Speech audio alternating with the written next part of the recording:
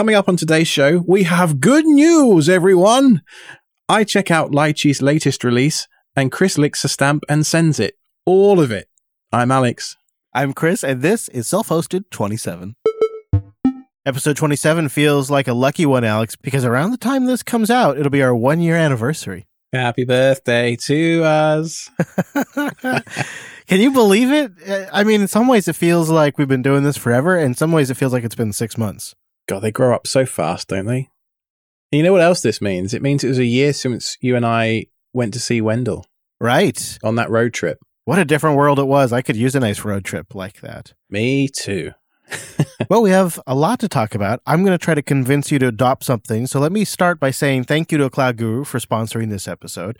If you're looking to make a high-paying career move into the cloud, no better place to start than a certification. ACG has helped more than 2 million people skill up on cloud. AWS, Azure, GCP exam prep's also available. They've got you covered. Get going at cloudguru.com. Alex, as we record this show, some people may know this, others may not, but a Cloud Guru and Jupiter Broadcasting have made a mutual decision to separate and restore Jupiter Broadcasting's independent media status. This demerger will allow Jupiter Broadcasting and Cloud Guru to dedicate their resources to specialize in content they do best. Jupiter Broadcasting in creating Linux and open source podcasts, content catered to enthusiasts and industry professionals, and a Cloud Guru in creating comprehensive hands-on multi-cloud computing, Linux and DevOps training for businesses and individuals. A Cloud Guru and Jupiter Broadcasting share many commonalities, such as a passion we have for our respective missions, and an investment we make in creating accessible, accurate, and engaging content that makes a difference to our audience. We also share a belief in the importance of giving back to the open source community. As such, a Cloud Guru will continue its support of Jupiter Broadcasting with a sponsorship arrangement, and will continue to explore future content collaboration opportunities. So we are an independent company again, and as part of that, we have been rolling out some new shows. Linux Action News just relaunched. Very excited about that. So am I. That was one of my favorite ways of just, dipping my toe into the pool of Linux news every week. That's a funny visual.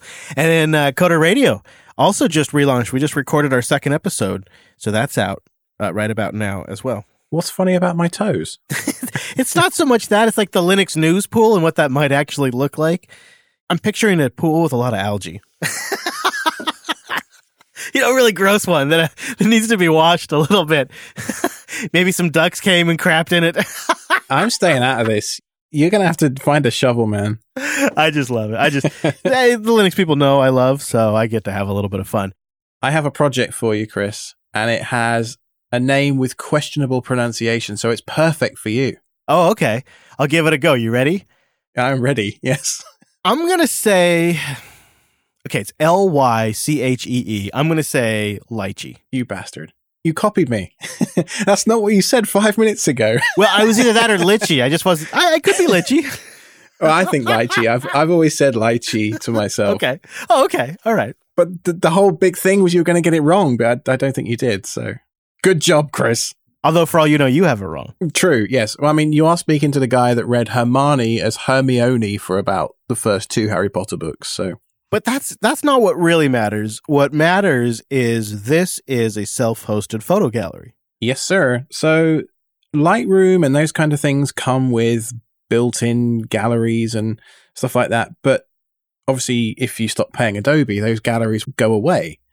That's what happened to me. I stopped paying Adobe for a bit and my galleries went away and I'm like, this is probably a solved problem in the self-hosted space. And yes, there are tons, and I do mean tons, of photo galleries. But for me, none are quite as simple and just fit the bill of doing nothing except for just displaying my image in a distraction-free way with basic album support. And that's what Lychee does fantastically well, I think. So if you head over to gallery.selfhosted.show, I am in the process of, hopefully by the time the episode airs, setting up a gallery for you all to go and have a look at what Lychee looks like. But in the meantime, you can go and take a look at their GitHub. They're at lychee.org as well. And it's a fully open source photo gallery app. And I think it's the best of the bunch. It's clean. It's really easy to navigate, and the UI is clean, and it has various size thumbnails for the images, which really displays them nicely. Like you have this one at the beach, and it's a super wide shot of birds flying on along the water, and it displays that one as a large panorama in the list. It does a really good job of doing that and making it all work. This is super slick. Now, my question for you is, how are these photos stored on the back end? Is it just looking at a directory and then indexing them and presenting them, or are you uploading them through a web form? Like, what's that like? Well, come on, you know me. If it doesn't run in a container, I don't generally run it at all. Okay, of course. So I'm running it out of a Docker container, a Linux container. So someone actually wrote in and told me off for calling them Docker containers, you know. They're not Docker containers, Alex. They're Linux containers. I know. I swear I even said in the episode that Docker is the Kleenex of containers, and someone still wrote in. Anyway, thank you for writing in. I love hearing from you all, of course. But I do know the difference between a Linux container and Docker container. Thank you. Right. Going back to Lychee. Yeah, it's running out of a container. I do a volume bind mount to the images. So I'll go and sign in. And once I'm signed in as my admin user, I am able to create albums and upload through the web interface. So you can import via link from a server. Oh, I haven't tried that one. Or Dropbox. Oh, interesting. That's not bad. Those are a couple of good options, really. Yeah, so this action will, if you import from a server, you point it to a folder or subfolder, which will be located in the following directory. So I assume that means a volume that you've bind mounted. So this is probably a way to import entire directory structures worth of pictures at once. So I didn't know that feature existed until just now. That's great. That does seem nice. And Lychee just released, well, I say just, in 2020 time anyway, just released a new release in April, version 4. Lots of changes in there, so head over to GitHub and take a look at some of them. So in our off-air conversations, I have kind of grokked that you are an anti-syncite. You don't like the SyncThing project. I know you've got experience from BitTorrent Sync back in the day. You obviously have experience with Nextcloud. And I'd like to take a minute to try to convince you and maybe a couple of people in the audience to give SyncThing another try. If it's been a little while, it might be worth a go. I, too, like you, had tried it, gave it a decent 30-day try, actually a couple of times, and both times walked away very frustrated and decided I wasn't going to use it. If you're not familiar with SyncThing, it is a continuous file synchronization program. It synchronizes files between two or more computers in real time. It uses encryption. There is no cloud storage. It is from machine to machine. It has a peer-to-peer discovery network. It uses an open protocol. It's open source. And it's private. There's no data stored anywhere else that could be indexed or inventoried or reviewed. It uses a key system for authentication. It's overall, once you set it up, fairly just simple and just goes. It's really kind of set it and forget it kind of background stuff. So I'm looking at your server now. You shared with me fish sticks. Yes, that's what we've called your server. You shared with me this through SyncThing, and you gave me a code, like an ID. If there's no middleman, how did my server reach your server to do that initial key exchange behind firewalls? Which is so cool, isn't it? So if you actually just watch the logs when you first fire up your SyncThing server, you can see it doing a peer-to-peer discovery mechanism. There's a shared directory amongst them that they can use to discover each other. And it's incredible, actually, when you think about it, how fast that actually works. In that initial key exchange, there's a third-party server somewhere, surely. Like my server's talking to a shared directory. Does that mean every SyncThing in the world is also talking to that shared directory? So it's like a phone book for SyncThings? In a sense, there is a SyncThing discovery server that finds peers on the internet. So it's a peer-to-peer system. And so there's a couple of directory servers they can check, and then they very quickly populate and discover them. In fact, it's very impressive when you think about it, how fast it does populate. Mm-hmm. So the project just maintains a global cluster for public use that by default, SyncThing just uses.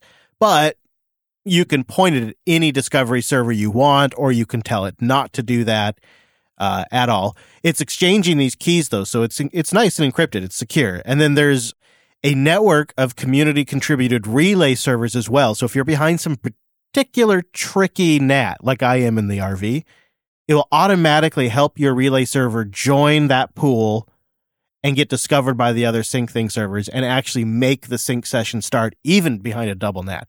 That's also a community-contributed thing that by default uses those community servers, but you could point at something else. So there's no, hosted service that I'm connected to that's going to go away when some company buys another company or something?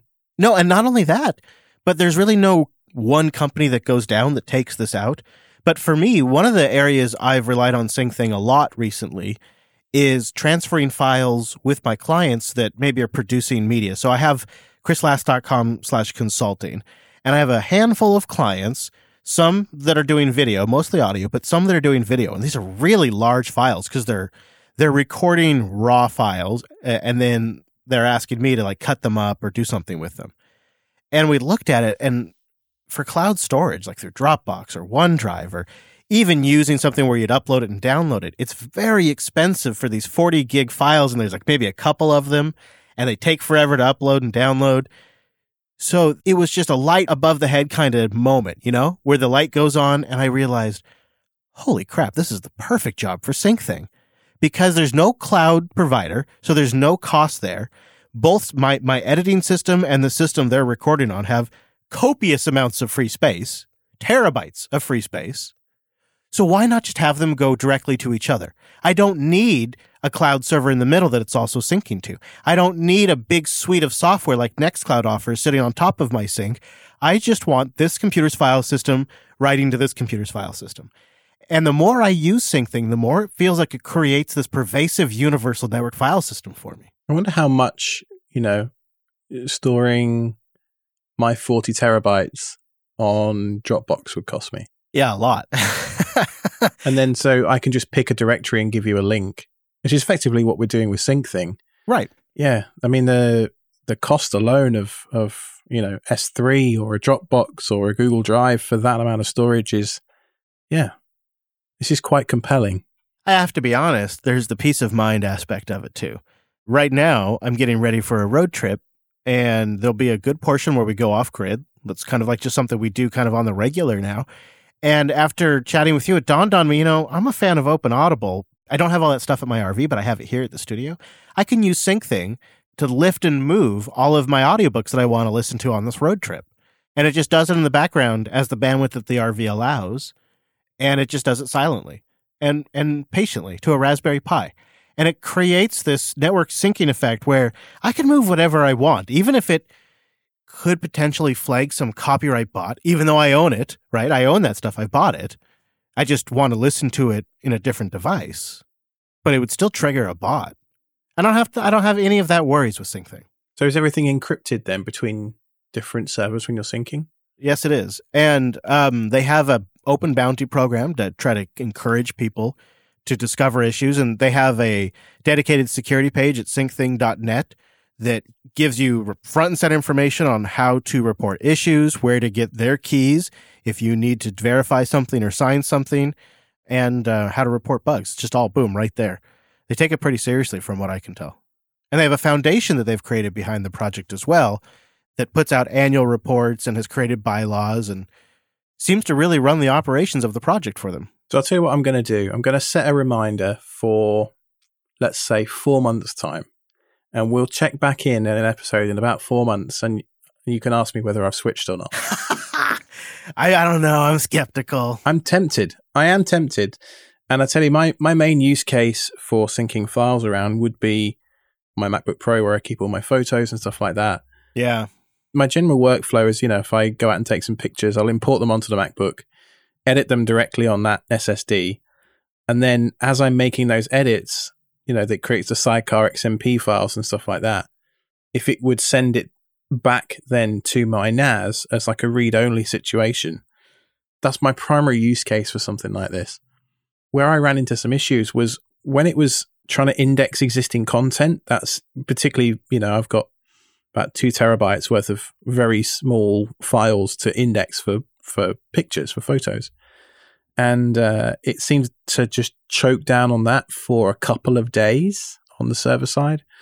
And then again on the laptop side as well. So because I only wanted a one-way sync, it seemed to struggle a bit. So I actually be really interested to know how it handles a bunch of files, because that was the Achilles heel of BitTorrent Sync. I don't remember if you recall. I actually bought BitTorrent Sync when you had it on Unfilter, probably half a decade ago. Yeah, me too. But you throw it like in a directory with a lot of files, and it was just a mess. And then I changed to Resilio Sync. Right, and then Resilio Sync, yep. My tip for success is have a master server of truth, something that's online when the other ones come online. What I messed up, I think, in the past is was mostly using SyncThing on laptops, and they would be on and offline at various times, and one would come online, and I think it just caused problems. Now, I run it continuously in the RV and continuously on the NAS, but I'm also considering tossing it up on a VPS to just make sure I always have a source of truth up there, not syncing the files, but running as my own discovery server and something they call an introducer server that will automatically introduce a client to all of your other nodes. Thinking about trying that. So, all right, now you got me. That's pretty cool. Push notifications.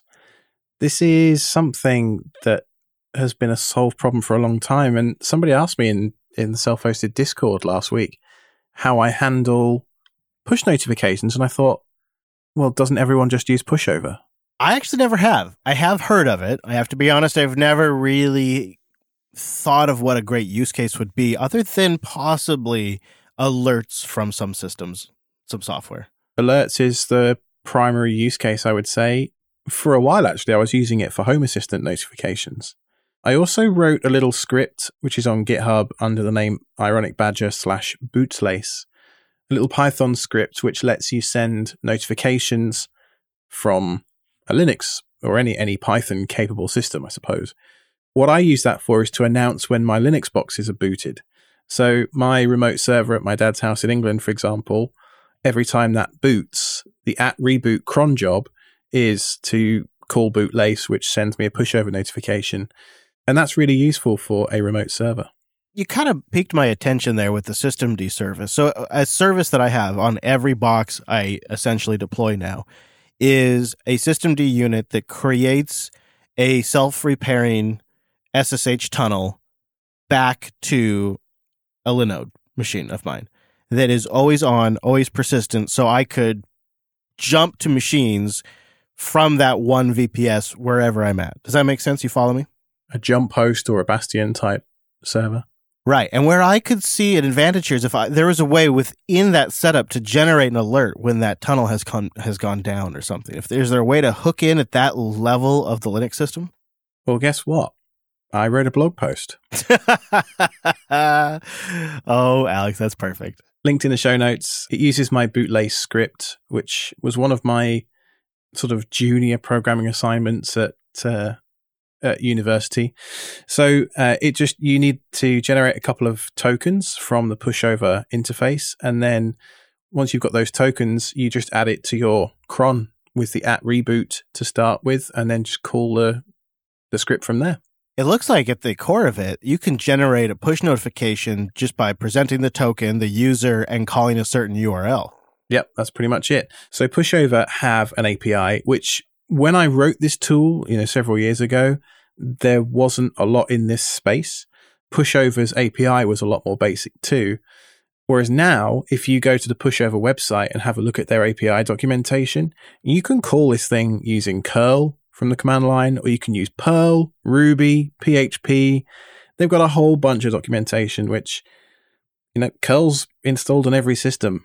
So that might be the way to go, Chris. Pretty neat. All right. I will give it a look. I've heard of it before, and now that it's gotten your recommendation, I think it's worth a look. I posted this blog post in the Discord, and straight away, as is always the way, somebody said, "Why didn't you do it this way?" Of course. And I'm like, well, I didn't know about this way. And this was Roxidus. I'm sorry. One of our listeners from Norway. Anyway, he's very active in the Discord. Lovely chap. He gave me a link to a GitHub repo called Caron C AppRise. And that is in the show notes as a link.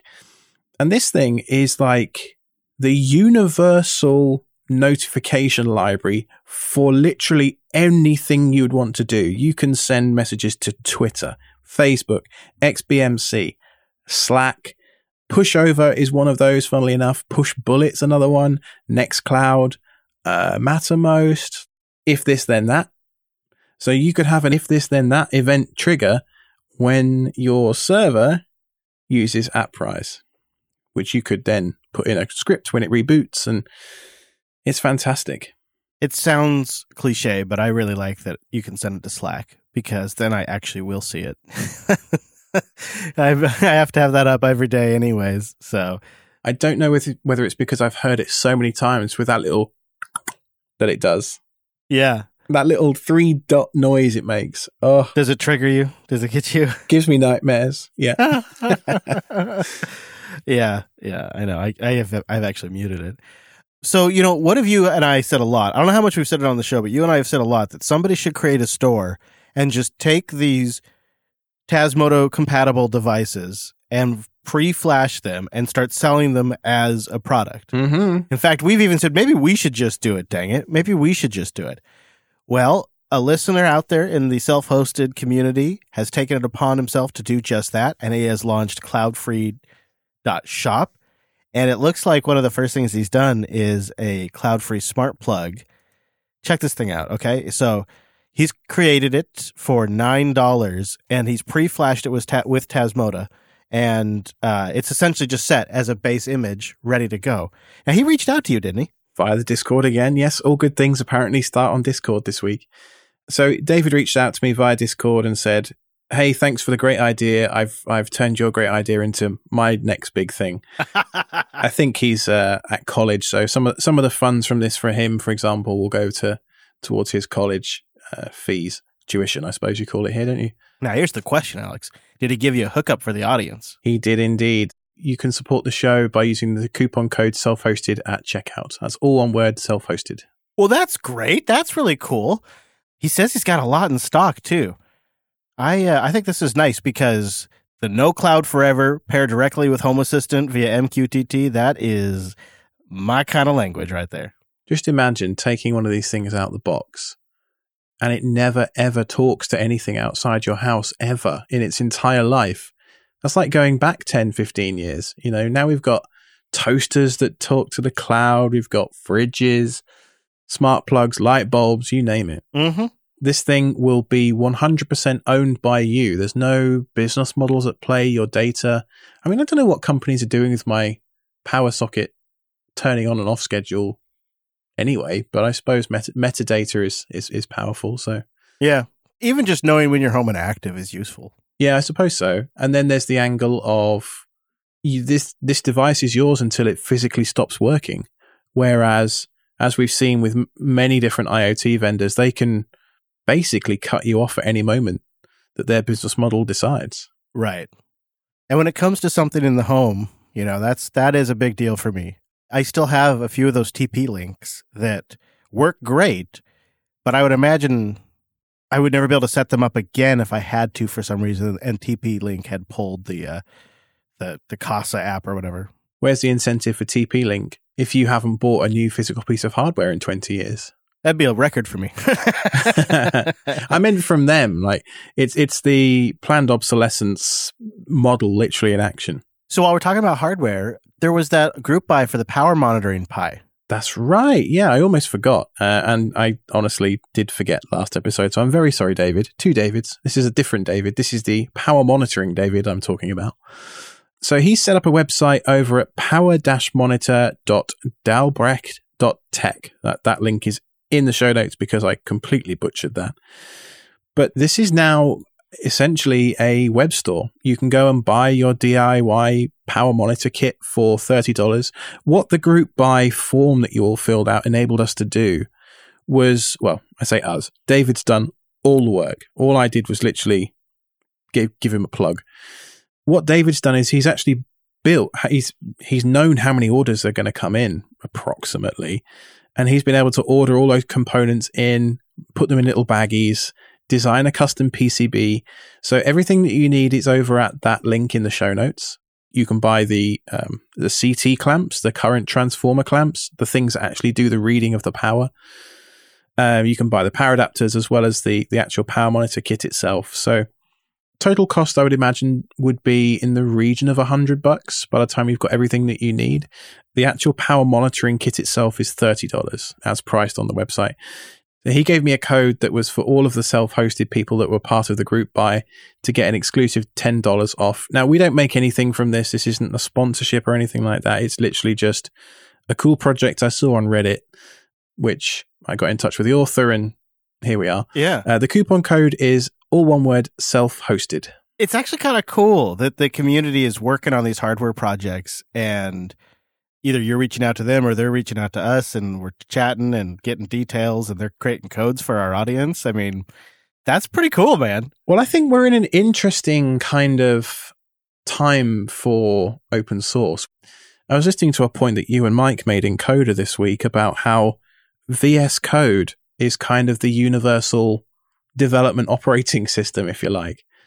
That kind of struck a chord with me. Like, I've stopped futzing with my tools now. I just use VS Code everywhere, and I get on with real work far more often because I'm not chopping and changing the whole time. Yeah, and I think that shift has opened it up to a lot more people who are also hardware tinkerers and software tinkerers, and they're bringing these two passions together. And if they're doing it from a Windows 10 machine with WSL, it's no big deal. It's just it's totally normal now. It's not just only people on Linux that can know how to turn that into a USB device. It's opening it up to more people, and I think that's pretty awesome too. I have a question that I put out there, and if you have an answer, selfhosted.show/contact or tweet me at Chris Lass.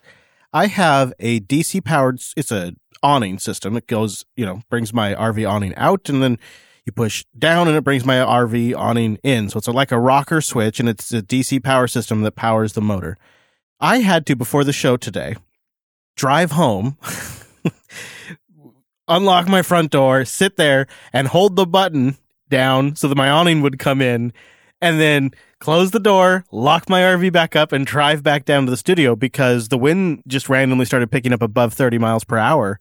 And that's enough to really damage something like that because it's basically like a huge wing along the side of my RV. And it just, as I'm driving there, I'm thinking to myself, there has got to be a way to either make this accessible via Home Assistant so I could just remote into Home Assistant and trigger it, or even like a sensor, like a wind sensor could trigger it, which is how they do it on newer RVs that have fancy awnings. They have wind sensors built in. Is it a low voltage switch? It must be. I'm not sure. Because what I do for my garage door is I have a, what's it called? A Sonoff SV, Sonoff Safe Voltage, I think is what it stands for.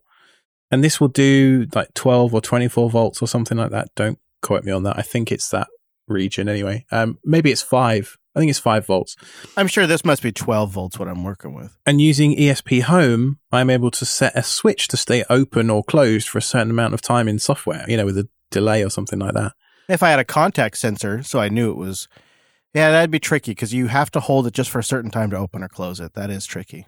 Well, you know how long that is, right? So you just program in hold button for 7.2 seconds or something. Yeah. And it will just keep the relay closed for that length of time. You come up here, let's wire it in. I love other suggestions too, selfhosted.show/contact. Maybe there's a solution there because I'd love to solve it. I kind of started to pull back on the RV automation stuff. Like I thought maybe I'd taken it far enough. And then I came across a dude who's automated like everything. Every bay door, flushing his tanks, everything's automated. Everything's automated. And then I thought, okay, there's something to aspire to. I got to get a hold of that guy. Here is motivation enough for home automation. Anything that gets you further away from your own poop. No kidding. You don't want to even know the stories, Alex. You really don't. I'm now imagining the absolute worst case scenarios. So I'm going to try to get a hold of that guy and get some ideas from him. I know this is something that's developing more. I'm seeing more and more people talk about it. People have contacted me. It's a thing. So they're selling them like crazy, the RVs right now. Some of them are nerds buying them, and they want to do crazy things like automation. Now, there are a couple of other options for people who wanted to do power monitoring. I actually set one up about 3 months ago from circuitsetup.us, and they make an integrated board you can buy, pre-made, pre-soldered board, which connects up to an ESP32. This thing sells for about $70, and that gives you 6 channels of monitoring. So it's, 60-ish, 65. So it's about $70 for the board. CT clamps are again about $10, same as the other group buy project that we talked about with David. And this thing, I tell you what, because it's just running on the Node MCU, okay, the ESP32 variant, it's been solid, really, really good. And I have it connected to my AC units. And so in my Home Assistant, AC cards, I'm able to get real-time information about how many watts each AC unit is pulling. Neat. And then I use that against my utility, electricity cost, times that by kilowatt hours or whatever. And so I can see I've spent exactly $1.83 on air conditioning today. It's actually not as bad when you do the actual math. I'm like, yeah, I'd pay $2 to be really comfortable. Yep. Yeah, that's totally worth it. Yeah. Now, the power draw and whatnot, that's a whole other discussion, but you're probably going to have a lot more to talk about that in the future, I'd imagine. Yeah, I think so. I mean, that particular one was inspired by a video over on DigiBlur's YouTube channel, which there's a link to in the show notes. But I had some other listeners write in when I mentioned I was going to do a sort of mini roundup of the energy monitoring options. OpenEnergyMonitor.org. Now, this thing is super duper cool. Does exactly what it says on the tin. It lets you monitor things that consume or create energy. So solar is supported, EV charging, you can monitor your heat pump. They have all sorts of different things, sort of like recommended builds almost. So if you go over to their shop, they have a bunch of different options that you can buy. There's Raspberry Pi shields, web-connected base stations. Man, if you're a nerd, this is right up your street. Now, this one happens to be based in the UK, so if that matters to you, then there's another option for you there. They also have guides, though, even if you don't want to buy anything that could be really useful, including integrating them with Node-RED or MQTT. So this is interesting because I very, very much would like to get as detailed as possible insights into what is drawing power. I was out in the woods just a couple weeks ago, and my system's using 500 watts of power, and I don't have anything unusual on. My fridge isn't running. I'm not running anything strange, but all of a sudden 500 watts of power being consumed. What the hell is using 500 watts? You didn't buy one of those new NVIDIA GPUs, did you? I never did figure out what it was, actually. It just eventually stopped. Whatever it was, it just stopped. Oh, and then the night before, you see, because we were a little rusty. The night before, we had left the water heater in electric mode, and it draws like 900 watts while it's heating the tank, and that kept going all night long. A little dashboard, a little bit of information would go a long ways here. So this is so cool. So OpenEnergyMonitor.org. We'll have a link in the show notes, but I'm just looking at the guides alone. Even if I don't buy a single thing, this could really be helpful. Yeah. Now, the fundamental thing about all three of these different options is that they all pretty much utilize, largely speaking, the same technology. They're using these CT clamps. And these are little transformers that basically clip around an electric cable, monitor the electric field going through that cable, and output a very low voltage, which you can use a headphone jack or something on the other end of the CT clamp. And the chip will monitor the voltage coming off of the clamp, and then you can extrapolate from those pieces of information how many amps are being drawn. And that's it. That's really cool. Boy, I've gotten some good stuff out of this episode. Thank you, Alex, and thank you out there to the community who have been getting in touch with us. Again, that's selfhosted.show/Discord or selfhosted.show/contact if you just want to fill out a form. I want to thank A Cloud Guru for sponsoring this episode. A Cloud Guru now includes Cloud Playgrounds. This means for Azure, AWS, or the Google Cloud Platform, if you want to learn, if you want to get hands-on experience, if you want to create sandboxes and try things, experiment and break things, you can do that now on ACG's credit card, not yours. That has bit me once before. One time and one time only, I accidentally got myself like nearly a $300 bill because I was just trying to learn AWS. This was a little while ago. It was very embarrassing. It was really embarrassing. A former colleague of mine has that beat, though. I think his bill was like $3,500 in a month. Oh, my goodness. Yeah. So you got to be careful with that. Yeah. So and it's a nice resource because it's built in with all the other things on the training platform. It's just one click to a fast, fresh disposable cloud environment at your fingertips. Go to cloudguru.com to check it out. And thanks to Cloud Guru for sponsoring this episode of Self-Hosted.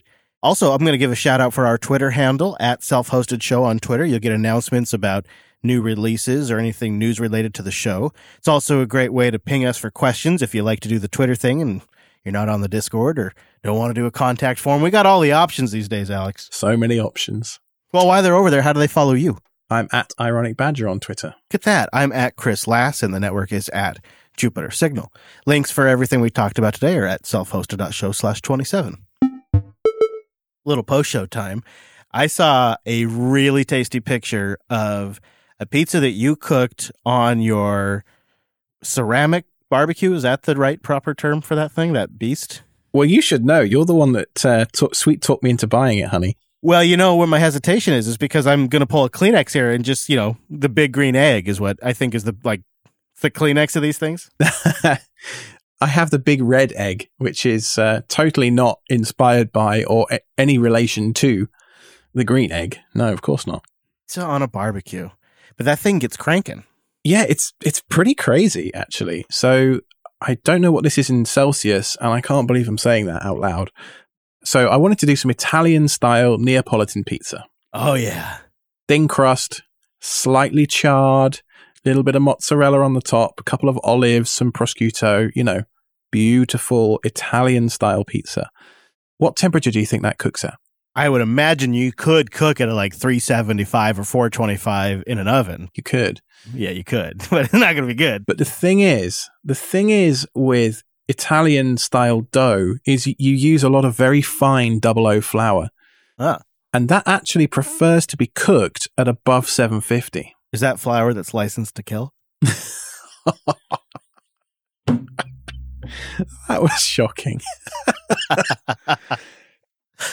Terrible, terrible joke. I know, sorry. Anyways, continue on. Yeah, 00 flour. So yes, I have this.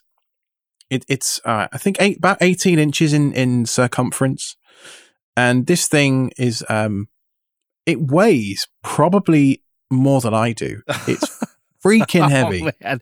I'm picturing you just moving this thing. It must have just been horrendous. Like that's where it stays forever. Yeah. Well, we got it home in my truck. I actually went and picked it up from Lowe's.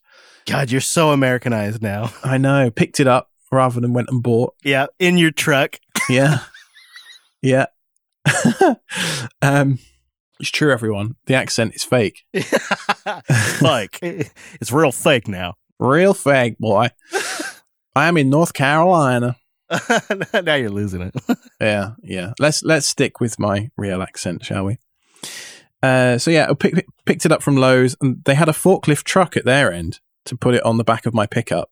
When I got it home, I actually had to unbox the thing on the bed of my pickup because it was so heavy. Yep. Build the stand that it came with, and then sort of gently roll it and try not to drop it on the floor. You've seen that video on Reddit or wherever it is, where the guys are rolling this big concrete pipe off the back of a truck.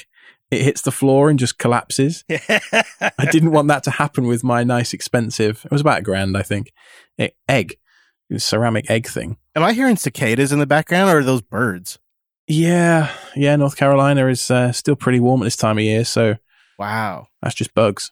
You know what's funny about that is a quintessential thing about your area and down in Texas, and it's something we do not have here.